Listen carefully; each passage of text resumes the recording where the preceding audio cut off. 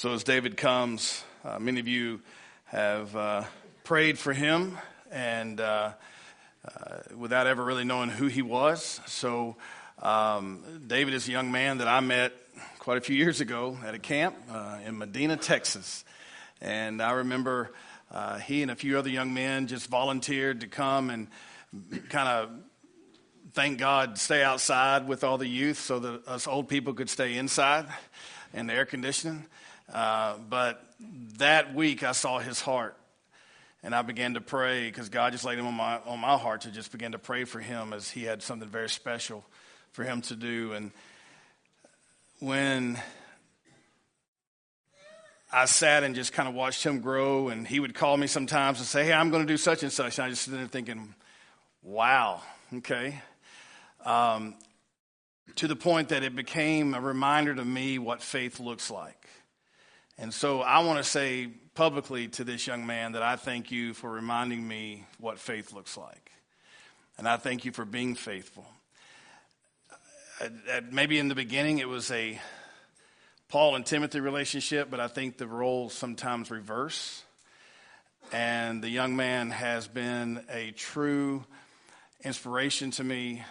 And I am so thankful that you are going to be blessed this morning to hear what God has laid on his heart and a little bit about his story. His wife, Caitlin, how long have y'all been married now? 4 whole months. 4 whole months. Hold on to your seats. Yeah, there you go. So, Caitlin, if you don't mind, would you stand and just let the people see who actually is nicer in the group? There you go. The better looking of the two. Better looking, there you go. So... But just like a lot of us men, he married up. And so we certainly want to just pray for him this morning. So, Dave, if you would you come, I'm going to pray for you. And Father, I thank you for this young man. And, Lord, I thank you for the faith that he has shown.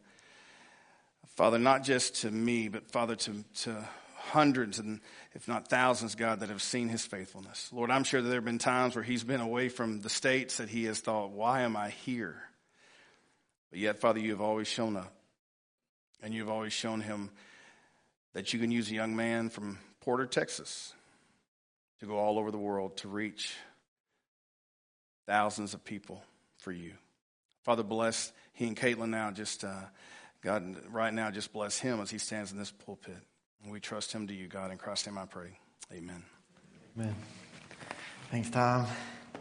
I don't know if you guys have ever heard of this boys camp out in Medina, Texas, but my biggest memory is we just put out some sleeping bags under the stars one night, and we're sleeping, and I'm dead asleep, and all of a sudden when something crawls on your arm, doesn't matter how asleep you are, you wake up pretty quick. And I woke up with a scorpion on my arm, and then proceeded to wake up the rest of the camp by my reaction. So good times in Medina, Texas. Would recommend it only to a few. But we're going to be in the book of 1 Kings this morning. 1 Kings chapter 8, if you guys want to go ahead and turn there. And at some point, we'll jump over to Ephesians 2 if you want to stick a pinky finger there. It'll be there for a long time, but that's a good way to do it. But yeah, I'm excited to be with you guys this morning. I've been in Pine Island a handful of times here. The only person I probably go back further than with Tom is with Doug. I don't know where Doug went, but there he is. I just remember fond memories with Doug is doing a youth lock-in in this very church. And that's something kind of like going to Vietnam together. There's just things you don't forget, stick with you for life. And so yeah, I appreciate Doug too. And just that time, I don't know, I'll just always remember that. It was a good time. So yeah, as Tom said, me and Tom met back almost maybe 10 years now, if not more, which is weird to think about. But Tom came into my life during a certain season where I had grown up in the church.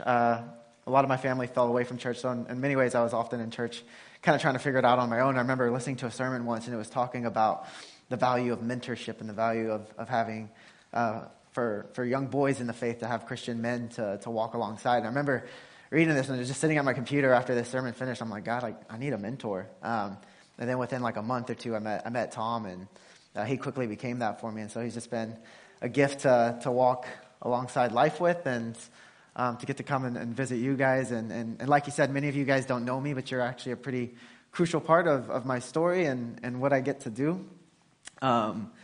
So I grew up in Porter, Texas, like he said, and once I graduated from Baylor University, I actually went overseas for a while. Many of you got to meet me, I think, right before I went overseas, and I went to Cairo, Egypt, and then spent some time in Yemen, and that's a picture that's up on the screen of that time. I spent 2 years overseas working with a population that, growing up in the church, especially the church in the Southern Baptist tradition, that I was told off the bat, we don't like them, we stay away from them, and that is Arab Muslims. So for me, I grew up a child of 9/11, so my introduction to Muslims was what we all saw on 9/11. And even growing up in the church, to be frankly honest, I very vividly remember one time being in a Sunday school classroom and somebody saying, we just need to bomb all of them. Just all of them over there, that's the type of action that we should take. And I remember as a young man trying to figure out what it meant to follow Jesus, just all of a sudden feeling this disconnect in my heart. I'm like, well, the other thing that we talk about all the time is that the people who die without a knowledge of Christ, they go to hell, and the only thing that awaits them is judgment. And I'm like, so if we're saying that our response to our Muslim neighbors is to bomb them, then all of a sudden I'm like, well, that means we're just wanting to cast a whole bunch of people. And yeah, you see where I'm going with that thought process. Like, something didn't make sense to me, and I began to wrestle with that in my heart before God.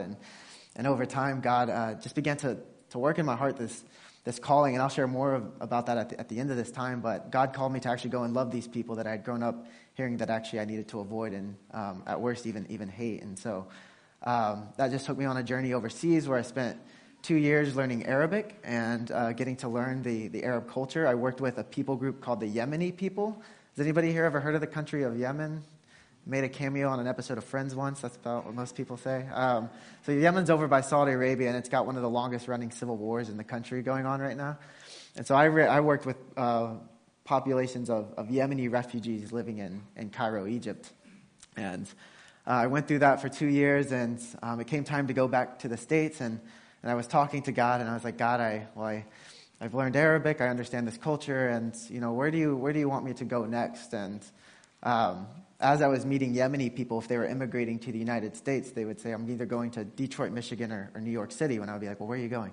And so I began to pray, God, am I going to Detroit, or am I going to New York City? And God opened doors in New York City, so I moved there in 2018 and began to try to figure out what would it look like to minister to the same people I was working with overseas, but now their populations here in the United States. And in that process, I met my wife, Caitlin. We met on a balcony in, I think, 2018 as well. And then we ignored each other for about 2 years. So if you want a good strategy to find a wife, no, I'm kidding. God was just good. He had both of us in really good seasons where we were just learning to walk with him and to be faithful to him. And then when the time was right, he just opened our eyes to each other at the beginning of 2020. And then a year later, we're married. And so this was our wedding back in May. It was a joyous occasion. And she's just been a good help to me, and it's been great just getting to figure out how to do life together. And then now what we're up to is we run a program called Karama Kids, which I think is the other picture that was just up. And so basically what we've done is tried to mobilize Christians to be loving neighbors to their Muslim neighbors. The neighborhood that we live in, which is called Bay Ridge, it's in southern Brooklyn, is full of a migrant population from Yemen. And what I was surprised to find out when I moved from the Middle East to New York, where there's still a decent amount of churches in New York. It's not like Texas, but there's at least a couple in every neighborhood. And I found that we had Christians living right next to Muslims, but they never interacted. And it's assumed like, they're Muslims, they're living in a Christian land, they'll hear the gospel. But I remember talking to a Yemeni man on the street once in New York, and I was talking to him. He said he'd lived there for about 20 years. He still barely spoke any English. I said, well, have you ever met a Christian before? And he said, nope, you're the first one. And so I began to just think through, like, okay, how can I start to get Muslims interacting with Christians and Christians interacting with Muslims? And through things I don't have time to explain, but God has somehow formed this program called Karama Kids, which is taking Christians and mobilizing them to serve Muslim families through tutoring their kids as they go through the New York City school system. So that's a bit of my story, and I'll share a bit more stories as I share from the Word this morning. But that's where we're coming from. That's the very abbreviated version. But I just want to share that because I also want to just be able to say thank you. Pine Island Baptist is one of the churches that from day one, both just prayerfully and financially has supported my ministry. And so the work that I've gotten to do overseas and do now and Brooklyn would be impossible without churches like you guys that pray, and not just pray, but like just have a heart to be able to send the gospel and send Christ's love to other parts of the globe, whether that's in Cairo, in Yemen, or even in Brooklyn. So I just want to say thank you guys for partnering, and not just financially, but for being such an encouragement to me. The times that I get to come and visit you guys, I've always left encouraged. So thank you for that. And so my goal this morning is actually to be able to kind of flip the tables a bit. And I just want to encourage you guys. I don't really have much of an agenda this morning. I'm not trying to change the world through one sermon. But I just want to take some time and pour into you guys and try to stir up your heart as a reminder of who is this great God that we serve. Where is our hope? I was listening to a podcast the other day, and the guy posed this question. It's from one of the old creeds, but like it posed this question: what is our hope in life and death? And it's in Jesus Christ our Lord. And I know we hear these things in the church, but I just want to be able to take some time this morning and just look back at the Old Testament and say, who is our God, and what is his heart towards us, and what is his heart towards the nations, and what is his heart for us. And so that's what we're going to do this morning, and it's going to follow a bit of an interesting trajectory. Okay, we're going to start like way up here in the clouds. We're going to start with a really, really lofty idea. Lofty just means like philosophical, theological. Like when you read a psalm that says like God sits enthroned above the heavens, like that's a lofty idea where we kind of scratch our heads like that sounds pretty. Not really sure what that means. So we're going to start up there in this realm of the lofty, and then what we're going to do is we're going to go down to the realm of the human. Okay, so what does that mean for humans? What does that mean for the way that God interacts with our world? And then we're going to get down to the nitty-gritty of like, so what do we do with it? So we're going to go from high to human to hands. That's the way to think about the trajectory of our time this morning. So we're going to be in the book of 1 Kings. And this is kind of coming out of an overflow of my own time with the Lord, of what he's been doing in me over the past couple months. I don't know, I got married, and for some reason God just was like, led me to the Old Testament. And I've just been pouring through these pages saying like, okay, God, who are you? Who are you? Who are you? And I've just been fascinated with the story of the prophets and the story of King David, and now his son Solomon. And so we're going to start in 1 Kings chapter 8. We're actually in verses 1 through 65, so if somebody could volunteer to read. No? Okay. I'm kidding. We're not going to read all of it. In fact, we're going to be flying through bits and pieces of it, so go ahead and buckle up. But we're going to start let's start in chapter 10. We're only just going to read a couple verses, and then I'm going to pray for us. I'm reading out of the New King James Version, but feel free to read out whatever you're comfortable with. So chapter 8, verse 10, and it says this, and it says, "And it came to pass, when the priests came out of the holy place, that the cloud filled the house of the Lord, so that the priests could not continue ministering because of the cloud, for the glory of the Lord filled the house of the Lord." Let's pray for us. Father, we're going to read, Lord, just of when you came down and your presence filled the temple, Lord, of when you came down and you dwelt among men, Lord. And I pray, Lord, that you would help us to see with fresh eyes that you still dwell among us today, Father, and that this is an ultimate reality that shapes everything that we do and how we see the world. And so, Father, would you come? Would you, by your Spirit's power, minister to us, Father? I pray that the words out of my mouth would be from you, and that, Lord, you would help us. We pray this in Jesus' name. Amen. Okay, so in 1 Kings chapter 8, we're dealing with King Solomon, right? And if you ever heard of King Solomon, Solomon is my son, King David's son. Just kidding. But Solomon is the son of King David, and he just finished building the temple of the Lord. You might say, like, what is the temple of the Lord? We hear about it all the time. The temple of the Lord was basically like one of the biggest religious mansions that had ever been built in the time. And so what had happened was David, he had come and he had reigned as king, and David was the first righteous king of Israel. He's said to be a man after God's own heart. And David had a vision. He said, "Lord, I want to build a house for you to dwell in." And the Lord said, "Not yet. Your son's going to build it." And so sure enough, Solomon steps in that king, and Solomon like ushers in the golden age of Israel. Israel had never prospered before as they had during the reign of King Solomon. There's wealth, and there's intellect, there's wisdom. I was actually I was reading this piece of poetry the other day. I don't usually always read poetry, but I found this piece of poetry written by like a Persian poet, like way back in the day. So these are people whose culture was very near to like Solomon's culture back in the Bible. And they told an interesting story of when the Queen of Sheba tried to visit Solomon. She brought him cartloads of gold. And when she finally got to Solomon, it ended up being very embarrassing because she found that the ground was actually paved with gold. She said, "I might as well have brought him dirt." So that's like the level of prosperity that Israel's going through. Is like gold is like basically like dirt. And so they've never seen a time like this. And so during this time, Solomon comes and he builds the temple. And this is like, I mean, imagine just like, I don't know, if Amazon came in and dropped down a factory in the middle of the pasture here, and they're bringing in materials from all over the world. Like, that's what's going on. They're bringing in wood from Lebanon and gold from who knows where. And he ends up successfully building this temple, and his enemies are disposed of. He's got treaties. He's got alliances. And this thing is massive. And I know you're already asking the questions of David, like, why should we care? We're not Jewish. And I'm going to get there.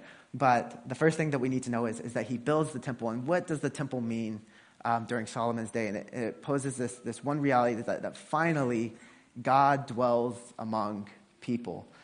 Because beforehand, before Solomon built the temple, so from 1 Kings all the way back to Genesis after the fall, what we saw was God kind of just dipping into reality and then going off somewhere else, right? Like we see in the story of the Israelites, right? Like they're leaving Egypt, and that God goes before them in a cloud of fire and in a pillar of smoke. And so he's there, but he's kind of like, doing different things. He's unapproachable. We see also during this time the Ark of the Covenant, which is, if you don't know what the Ark is, was basically this really fancy box that carried things that signified God's presence. This was dwelling in a place called Shiloh before the temple was built. So God's presence was always something over there. It might be something that was going before the Israelites or behind the Israelites. It might be something that visited a prophet for a time, or it might have been hanging out in the town of Shiloh. But now the presence of the Lord was going to be in a place, and it was going to be stationary, and it was going to be experienceable. Okay, you guys tracking with me? So I just got married, right? And one thing that I quickly learned in marriage is that, like, if you want to cultivate a relationship, you kind of have to be in the same place for more than 5 minutes. Before I got married, and when I was overseas and things like that, at one point I was scrolling through my phone the other day, and actually I saw this picture of one of the last times I moved in Brooklyn before I settled down for a minute. All the things that I owned were in one big backpack and a suitcase, because I was always bouncing from place to place. But I quickly discovered, and this is a joyful thing, that when you get married and you want to enter into an intimate relationship with somebody, you get to hang out in one place for more than 5 minutes. And so that's kind of what's going on here with the people of Israel. And is in many ways God is staking his claim among the people of Israel. The people of Israel are going to have a place to look to where they know they can encounter the Lord their God. For some of you, this might be like your dinner table, right? Like you and your spouse or your family. I mean, you got football practices and office work, and people are going to school, and all throughout the day, you guys, there's just everywhere, 1,000 places at once. But at like 7 o'clock, 8 o'clock, 9 o'clock, if you're like me and Caitlin sometimes, you're going to descend upon this dinner table, and that's where your family's going to meet. And so this is kind of what the temple of the Lord was functioning like for Israel. It was going to be their place where they knew they could look and find and meet with the Lord their God. And I know a lot of times there's a bit of a disconnect there for us as Christians, because we're like, okay, yeah, the temple, that's the old covenant, that doesn't really apply to us. Like now we're gonna get to all this, but the thing I want us to understand is when they build the temple of the Lord in the book of Kings, that this actually happens. This is actually what God does. It's not just symbolic. So look back at the passage that we just read in verse 10.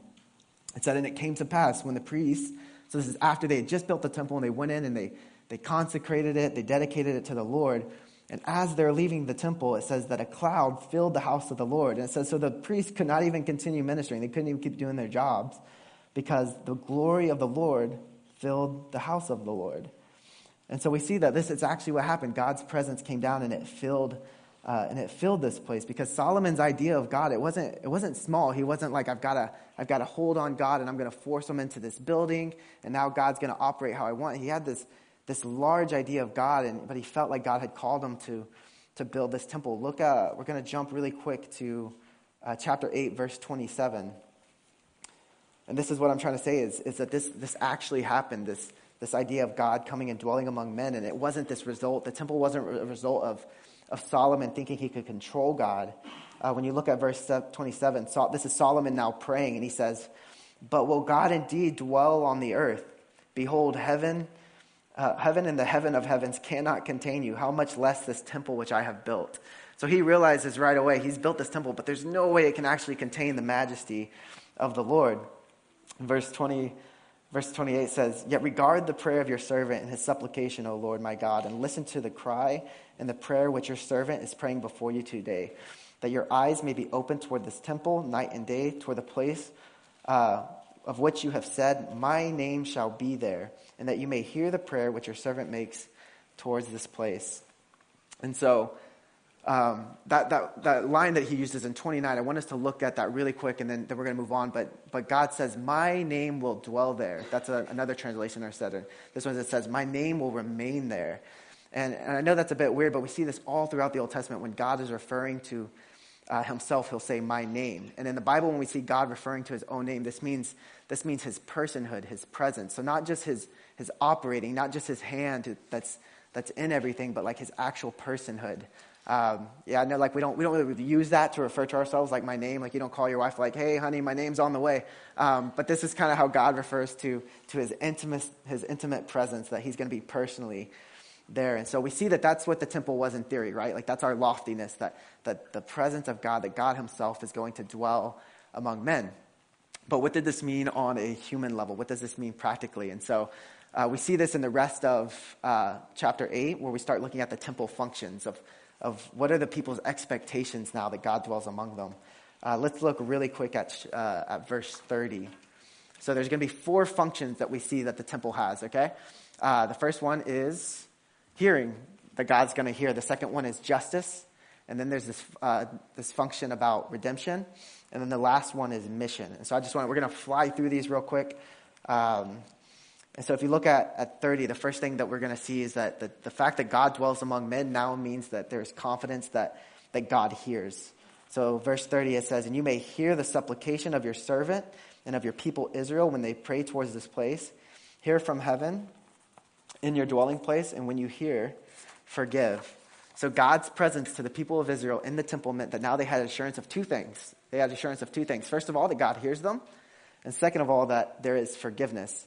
Because beforehand, it was a bit of a toss-up, wasn't it? Like we didn't actually know. It reminds me of like when me and my wife were making wedding invitations. It happened during this time when, like, for some reason, the post office in New York just decided to like take a month off. No announcement. They're just like, yeah, I think we're done. And so we were like trying to send letters to people literally like 1 zip code away, and they weren't arriving. And so we're sending out letters. It's kind of like, I hope these make it. And that's kind of, I think, a bit of like what it was before the temple, where they could pray to God, but he might hear them, he might not. They really had no way of being sure. And then now as Solomon's praying, it's saying, no, we know we can pray and that he'll hear. It's like moving from sending out carrier pigeons to being able to send out text messages with read receipts. Do you guys ever do read receipts in your text message? It's a bit awkward. It's like, okay, they read it. It's been 5 hours. Still don't know what they want for dinner. And so that's kind of what's going on, right? They've upgraded. They're no longer sending carrier pigeons. They're sending text messages. So God's presence means that he hears and he forgives. And the second thing is that there's justice. So we see this in verse 31 and 32. It says, when anyone sins against his neighbor and is forced to take an oath, it comes and takes an oath before your altar in this temple. Then hear from heaven and act and judge your servants, condemning the wicked and bringing the weight on his head and justifying the righteous by giving him according to his righteousness. So simply put is that now they're going to have confidence that guilty people will be recognized as guilty before the Lord, and that innocent people will be recognized as innocent. And we're going to talk about that more in a bit. The third one is redemption. Redemption. What do I mean by redemption? So this one's actually verses 33 through 40. And in 33 through 40, Solomon's praying about 3 things. He prays about famine, he prays about drought, and he prays about war. And he basically says that now, because the temple of God is among us, that we have confidence that these things do not have the final word. So that people no longer feel powerless over these elements of the world that they feel so uncontrolled, that they can't control. And even hearing Doug's prayer before he got off stage, like, I know that's a reality we still sit in today, right? Like you watch the news and you kind of just feel like you need to just walk away and bury your head in the sand. It feels like we're in this world where we can't control so many things, whether it's what governments are mandating or disasters that are happening, and we just feel so powerless. But the fact that God's presence dwells among us means that these things do not have the final word, that instead God will redeem these things. And then the final one is mission, and this is in verses 41 through 43. And this is really, really important. The first time I read this, it actually blew my mind. Me and my wife looked at this and were like, we think Solomon was actually a bit prophetic about who God was. Like, there's these moments when you realize, like, I think Solomon actually met with the Lord our God, because the things that he's talking about here kind of reminds me of things that I've heard preached today way after the Old Covenant. So verse 41 through 43, it says, "Moreover, concerning a foreigner who is not of your people Israel, but has come from a far country for your name's sake, for they will hear of your great name and your strong hand and your outstretched arm, and when he comes and prays towards this temple, hear in heaven your dwelling place, and do according to all for which the foreigner calls to you, that all people of the earth may know your name and fear you as they do your people Israel, and that they may know that this temple which I have built is called by your name." And so this is huge. This is huge because we know that Israel has built a temple and that God's presence dwells there. But God also has this heart, and Solomon articulates in his prayer that God's name would be known outside of just Israel. The true test of God's presence is that it doesn't just remain stationary. It's always going outward. And so whenever they built the temple, it wasn't that God was just going to stay there and that Israel had a monopoly on the presence of God, that it was actually going to go outwards. I think I have a picture of two buildings this was from Cairo, if we can get it up. And I thought this really kind of exemplified what I think I was picking up here. So there's two buildings in this picture. This is in Cairo, Egypt. The one on the left is a church, an old ancient Orthodox church. And the one on the right is an Islamic mosque. And I thought this was really funny because I think they're kind of operating like what we often expect God to operate in our minds, that we have this building and this is where the presence of God meets, and it doesn't meet over anywhere else. And so we have two people here who basically have claimed a monopoly on God's presence. And the idea here is you have to come to one of these buildings to get God's presence. But we see in the reality of whenever they build the temple of the Lord, that God's presence is actually going to go out and dwell among the foreigners, that God's presence isn't just monopolized by people. Like we don't, and this is what's important to realize when Solomon built the temple, it wasn't like he took God's presence and like stuffed it in a little shoebox and like now we contain it. Really all it was this intersection between God's glory and his sacredness and in our lives here on earth. And I mean, this is a natural thing. I think we do it too. Like when we realize we've experienced the presence of God, that I think our humanity and our pride wants to say like, now we own it.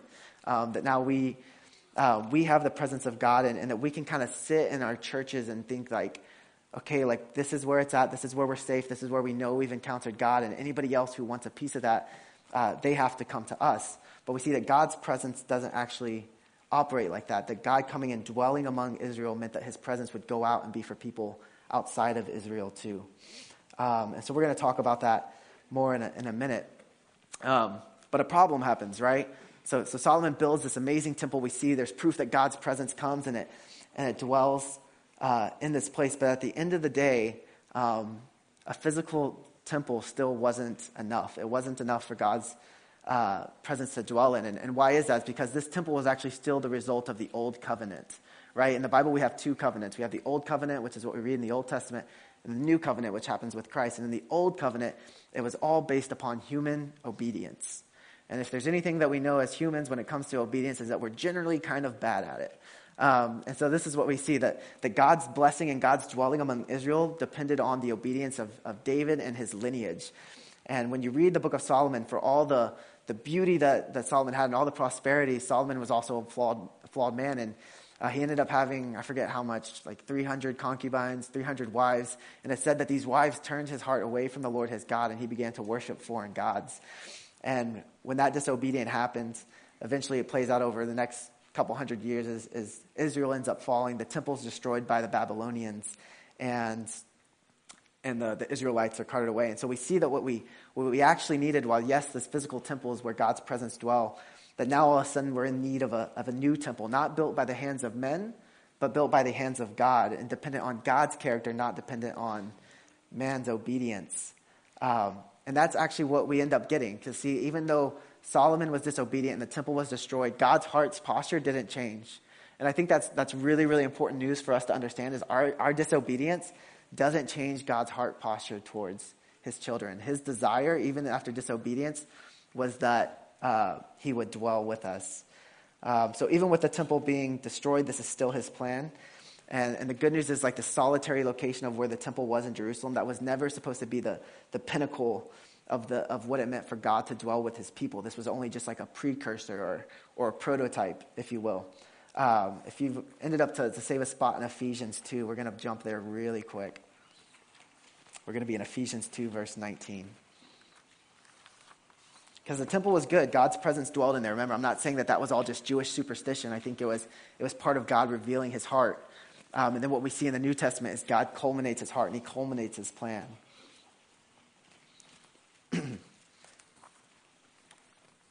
So Ephesians 2, verse 19 says this. It says, now therefore you are no longer strangers and foreigners, but fellow citizens with the saints and members of the household of God, having built up on the foundations, having been built up on the foundations of the apostles and the prophets, Jesus Christ himself being the chief cornerstone, in whom the whole building being fitted together grows into a holy temple in the Lord. So what did we just read? That there is still a temple, but who is the temple? It says the people of God now become the temple. How and why? Because the presence of God has come and now dwells in us as human beings. Do you guys see that transition? That this glorious idea that Solomon had been called to, that he was going to build a place for the Spirit of God to dwell in, that God's presence would dwell with the people. And that falls apart, and God says, you know what? I'm still going to do it. I'm going to do it myself. And he's the one that comes, and he pours his presence out onto the people. And so that now every single believer that walks around functions as this temple, this intersection where God's presence meets the reality of human existence. That's amazing. And that's crazy. And it's hard. I get it. I was raised in church too. I get it. I heard these things growing up, and you're like, okay, cool. They're talking about that again. And, we have the box to put it in. But go back and read verse 10 that we looked at in 1 Kings chapter 8. It said the glorious presence of the Lord filled the temple, and the priests couldn't even do their work. Like the presence of God was so big. And now what we're saying is that same presence, that same reality dwells in us as believers. The fact that we can't even work because God's presence is in us. And then look again at verse 27 where Solomon was lamenting. He's like, I've built this whole temple for you. And even after all the effort, I forget how many years it took him to build this temple, but it took decades. To build this temple. And Solomon's almost lamenting. He's like, and I still don't think it's big enough to hold your presence, because your presence fills the heavens of heavens. And then we get to Ephesians 2, and it says, this presence that fills the heavens of heavens now fills the hearts of believers who are being built into a temple. And that's incredible. And so that's what it means that God dwells in us. And so for me, it's like I can read that and be like, how does God choose that? And I want to encourage you guys, because a lot of you, you probably looked in a mirror this morning just like I did, and sometimes I don't feel like a temple, but the reality that God's presence dwells in us is not a feeling only. Yes, there are times we feel filled with the Spirit and we feel so close to God, but the reality that God fills us isn't just like whether or not we feel the warm fuzzies when we wake up in the morning. I came face to face with this reality all the time when I was working overseas among Muslims. Just to be very honest, on my worst days working with Muslims, I would just be like, God, one could knock on my door and ask me to explain who Jesus is, and I would probably just close it. I can't do it today. I'm just not feeling it. I feel frustrated. I feel stressed. I feel homesick, and I'm seeing the realities of the world, and there's just nothing. I can't pull myself up by my bootstraps to be a good missionary. And I kid you not, on those days were the days where crazy, amazing things would happen. I remember one day, just to tell a quick story, and this is one of my favorite to tell this example. I get up and I have to go to an Arabic class at 8 in the morning, and I love studying Arabic. It was so much fun. But even with that, there's very few things I actually want to do at 8 a.m. And so I'm getting up and I'm going, and Cairo is the city of 20 million, okay? Anybody here ever been to New York City? Maybe? Yeah, I got a couple. Sweet. So imagine New York, right? Double the population of New York. New York's 10 million. Double it to 20 million. So that's Cairo. And then cripple the infrastructure. And so, there's buses, you don't know where they're going. There's trains that kind of sometimes work. And so getting from point A to point B is like going on a jungle trek in a city. And so I remember, I'm walking, I'm frustrated, and I didn't leave the house feeling on fire for Jesus. I'm just like, Lord, help. That's the only prayer I could pray in the morning. And I get on this train, and when you're riding the train in Cairo, it functions a bit socially different there because it's so packed. So what you start doing is, as your stop's getting close, because you're basically, your feet aren't even on the ground, people are packed in so tight.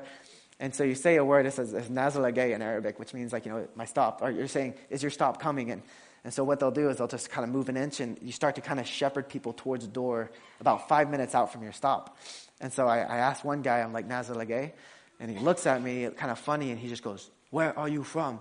And I'm like, no, I've been in the country for a year and a half. I know I speak good enough Arabic. Don't humor me as the foreigner this morning. I'm not saying I'm being a good Christian this morning. Don't get me wrong. I was being a very bad one, and I'm just I'm frustrated, and I'm like, I don't want to talk to this guy. And sure enough, the door opens, and I just brush past him, right? And And as I'm like brushing past him, I immediately feel the Lord convict me. And he's like, David, that guy obviously wasn't from here. And so I said, okay, Lord, if I see him again, I'll talk to him. And then I put my head down. And I'm, like I said, I'm not a good missionary today. And so I'm walking up the steps trying to look at only my feet and nothing else. And then sure enough, I feel somebody like on my hip, and I'm just like, oh. And I look over and that's him. And I'm just like, oh, okay. And so he was Arab, so I start talking to Arabic. And I'm like, hey, like, where are you from? And it turns out he's from Yemen. And I'm like, okay, great. And I was like, well, I love the Yemeni people. I love to hear their story. Like, why don't we get coffee one day? And I don't even know why these words are coming out of my mouth, because in my heart, I'm just like, I just want to get to my Arabic class and then like go into a nap-induced coma. And so I get his number and we agree to meet, and I meet with him and we start sharing stories, and he finds out I'm a Christian. He's like, oh my gosh, you're a Christian. He's like, I've been trying to meet a Christian. He's like, I've been in Yemen and haven't been able to meet Christians, and like, I just want to know what they believe. And so we talk, and finally I'm like, if I bring you a Bible, will you read it? He's like, yeah, I'll read it. And so I end up bringing him a Bible, and then I've never to this day seen somebody so excited to get a Bible. It was like his chair was on fire. He jumps up and he's like, David, you have no idea what this means to me. He's like, I've been searching every bookshop in Cairo trying to find a Bible, and now I finally have one. He says, thank you for giving me this. I'm going to read all of it.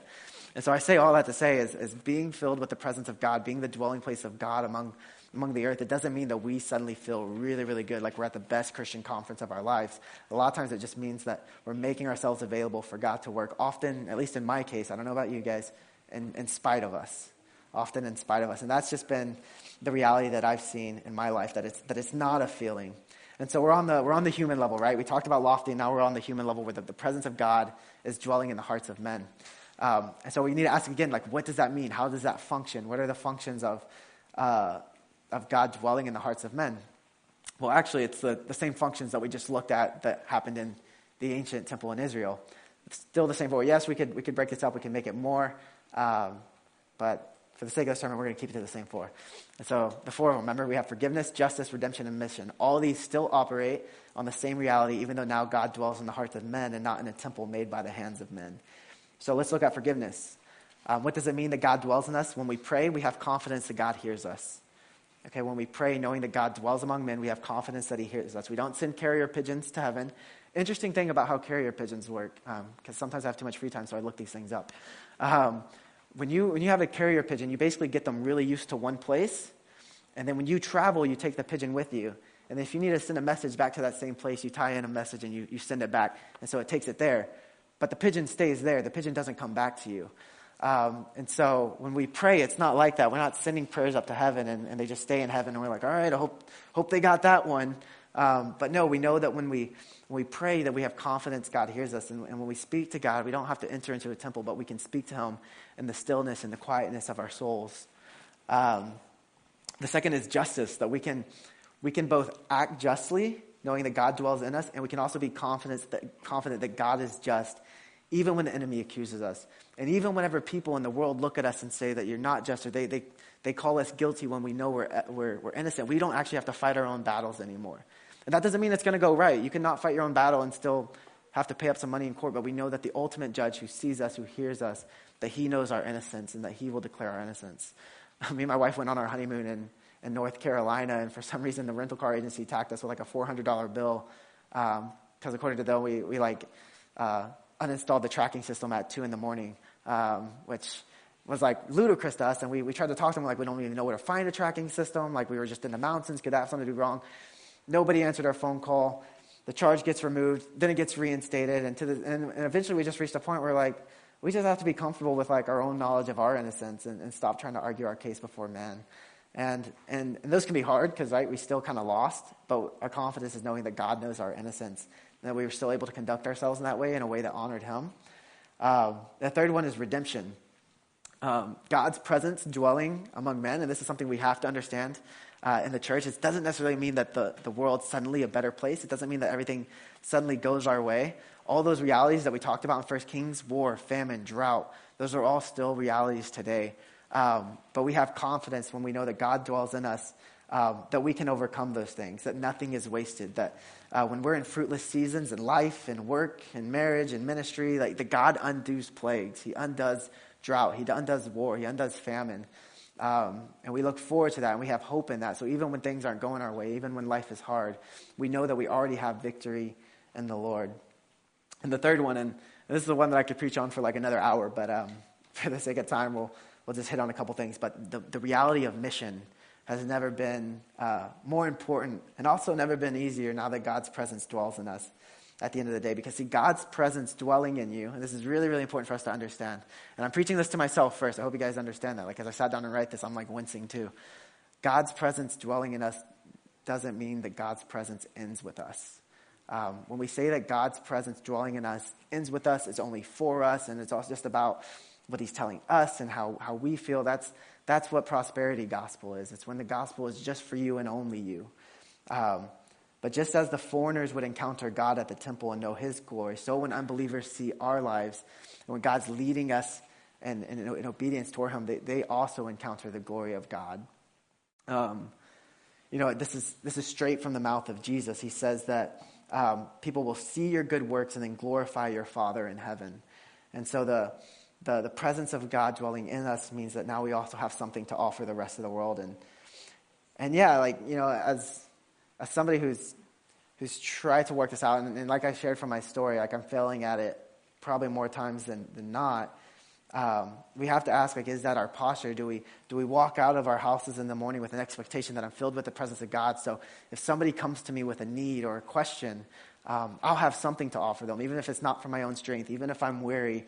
That there's always this part of God, this part of God's heart within me that I can offer anyone else. Or the flip side is like what we saw with that picture of the church, that we cling to God's presence within us as a monopoly. And I'm not saying that we disvalue like the reality of us sitting with God and enjoying his presence and coming to a church and being filled. We need those things. We can't operate without them. But we also have to have the reality that the presence of God dwelling within us does not just stay in us. Amen. And so, and the good news is, like, this is a work that he's already doing. Okay, like I grew up in the church also like thinking like I had to go out and like figure out how I was going to win the world to Christ, or figure out how I was going to do all the things that God told me to do. But the reality is that God is already at work. He's already doing all these things. So when we step out of our hearts, and this is my prayer most mornings, like I don't always wake up with like the one vision of like I know what God's calling me to do to minister today. But sometimes I just wake up and I say, God, whatever you're doing to build your kingdom today, let me be a part of it. And I've always seen him be very, very faithful to answer that prayer. And in Brooklyn, some days it's like, oh, I get to minister to one of the Arabs in the community or have a good conversation with a Muslim. And then some days it's like I've ran into a Puerto Rican friend from church that's going through something, and that's who God's put in my life to minister. I had an old professor at Baylor that used to say, for him, he realized his ministry changed when he realized he wasn't experiencing interruptions to his ministry. He realized the interruptions were his ministry. And so next time you find yourself interrupted and somebody's demanding your time and you don't want to give it to them, take a step back and be like, oh, maybe this is actually where God's calling me to minister today. And honestly, I mean, that's a big part of my testimony and my calling, that God, he has something bigger for us often than our conceptions of God. And that's often how it worked whenever I was first being called, I felt like, to minister to Muslims. We had like 2 Muslims in my high school growing up. I went to high school just north of Houston. And one was this guy named Kasim. And Kasim was a really, really cool guy, but he was Muslim, I was Christian. He was smart, I was smart. And so the best thing that we could always do was just argue. And I would go home and I would watch all these theological, apologetic videos on YouTube, and I would know all these arguments. And he'd be posting stuff on MySpace, which if you know what MySpace is, you now know how old I am. I would be posting things on MySpace, and we were friends, but like when it came to religion, we would just flip the switch and we're like, I gotta win. And I remember like that was all like my heart's desire was that Kasim would know that I was right and he was wrong, right? And we were like that Christian and that Muslim church in the picture. Like I was the Christian church, and I need to make sure the Muslim church across the street knew that I was right and this is where God dwelled, not here. And this is one of the few times where God's just done a work in my heart overnight. I woke up one morning, I have no idea what did it, but all of a sudden I woke up and my heart was burdened for Kasim. And I said, I don't want him to just feel like that I'm right and he's wrong. I want him to know that he's loved by God and God has provided for him a Savior. And it changed my heart. I never got to, I was friendlier towards Kasim. We never got to that point, but it began this trajectory of me of looking like, okay, what does it mean to actually walk alongside my Muslim neighbor in love, not in combat, not in just needing to be right because I have the monopoly on God, but actually joining in what God was already doing, how he's already at work. And so that's kind of my story. And there's work to do. God has put his presence in us for a purpose, but it's a beautiful purpose, and we don't bear that load. We're joining in his work. And this is the last thing that I'll leave you guys, because I think anytime I speak on mission, this is the biggest thing that God's taught me over the last 5-6 years, however long I've walked in this. We're all familiar with the Great Commission, correct? Like we know, like I grew up, it's probably one of the first things I memorized in Vacation Bible School. You know, Jesus says, "Go therefore and make disciples of all nations, baptizing them in the name of the Father, Son, and the Holy Spirit." Does anybody know what he says right after that? You can shout it out if you want. He says, "Go and make disciples of all nations, baptizing them in the name of the Father, Son, and the Holy Spirit. Be my witnesses." He says, "And I will be with you always, even unto the ends of the age."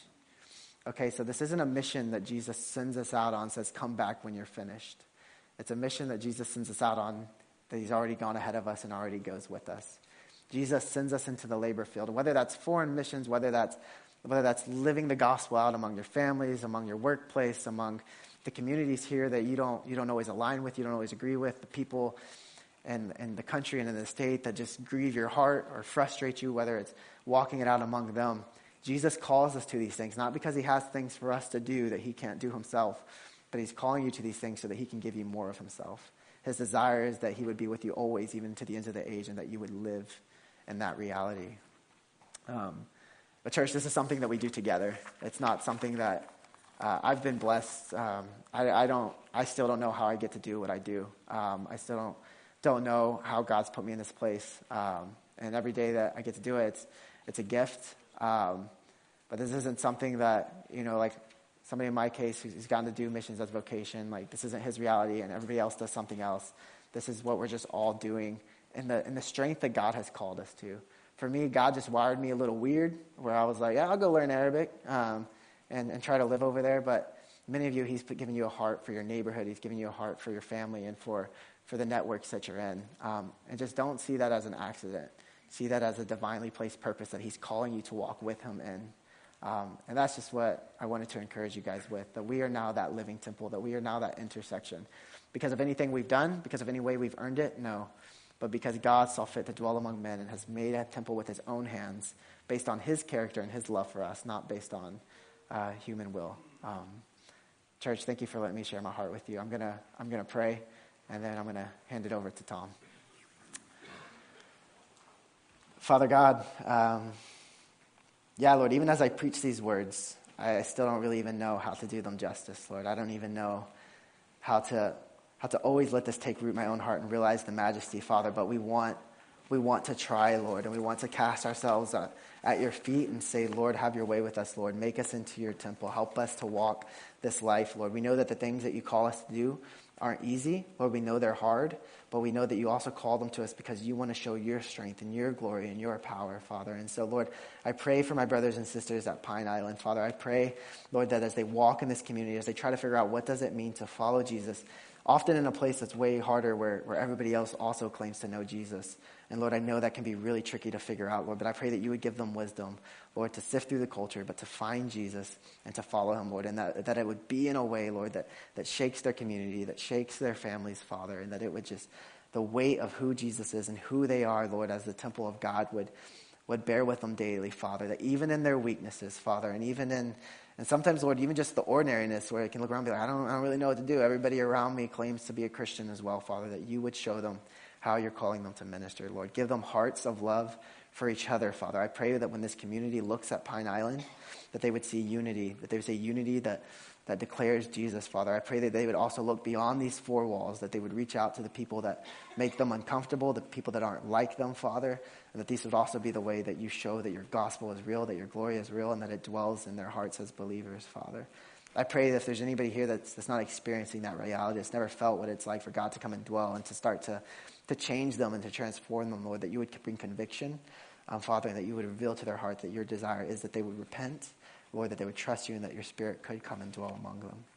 Father, I thank you for this church. I thank you for what they've meant and the work that you've called me to do, Father. I pray that you would keep blessing them with a vision for a gospel that is global, that doesn't stop in these four walls, Lord. And even if they can't be the ones going out, Father, that they would find people who are, and that they would mobilize them and support them and send them. And Lord, not only send them, but that they would pray for them, Father, that their hearts would be burdened for the work that they do, and that their part would be to just pray and pray and pray to see the Lord's work done. God, we pray all these things in the name of Jesus. Amen. Amen. What a blessing. I appreciate David so much and his heart. And as he was sharing, I'm sitting there being convicted over a number of things. And one of those, obviously, just when God interrupts us, we often get a little frustrated. And it's in those interruptions that God is usually sending us somebody that desperately needs to hear of his kindness. And the only way they're going to do that is through us. And the other part that you spoke to, my wife will amen this, is, there's times that I just have to be right, even when I'm wrong. And that's that way in relationships a lot of times. When we have somebody that we don't agree with, instead of showing them Christ, we just have to be right. And that absolutely interrupts what God intended for that moment. And so I greatly appreciate you, David, and I appreciate you guys being here. I'm going to ask David afterwards to be at the back, just so if you want to share anything with him, if you want to do anything for them, they are there. And I just appreciate so much their willingness to be here this morning and to share. I've been wanting this to happen for a long time. And I'm definitely not disappointed for you being here. What you shared was on point and so good. But this morning, if you need to get something right with God, this altar will be open when they sing.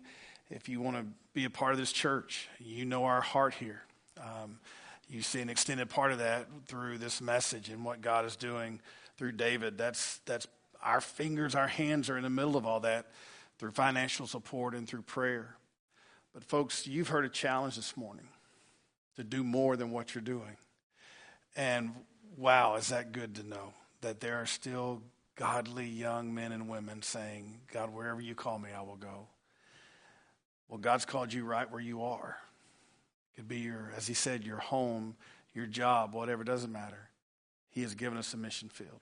We don't have to get on an airplane to go somewhere. Your mission field could be right in your own home or at your job. So let's stand together. We're going to sing.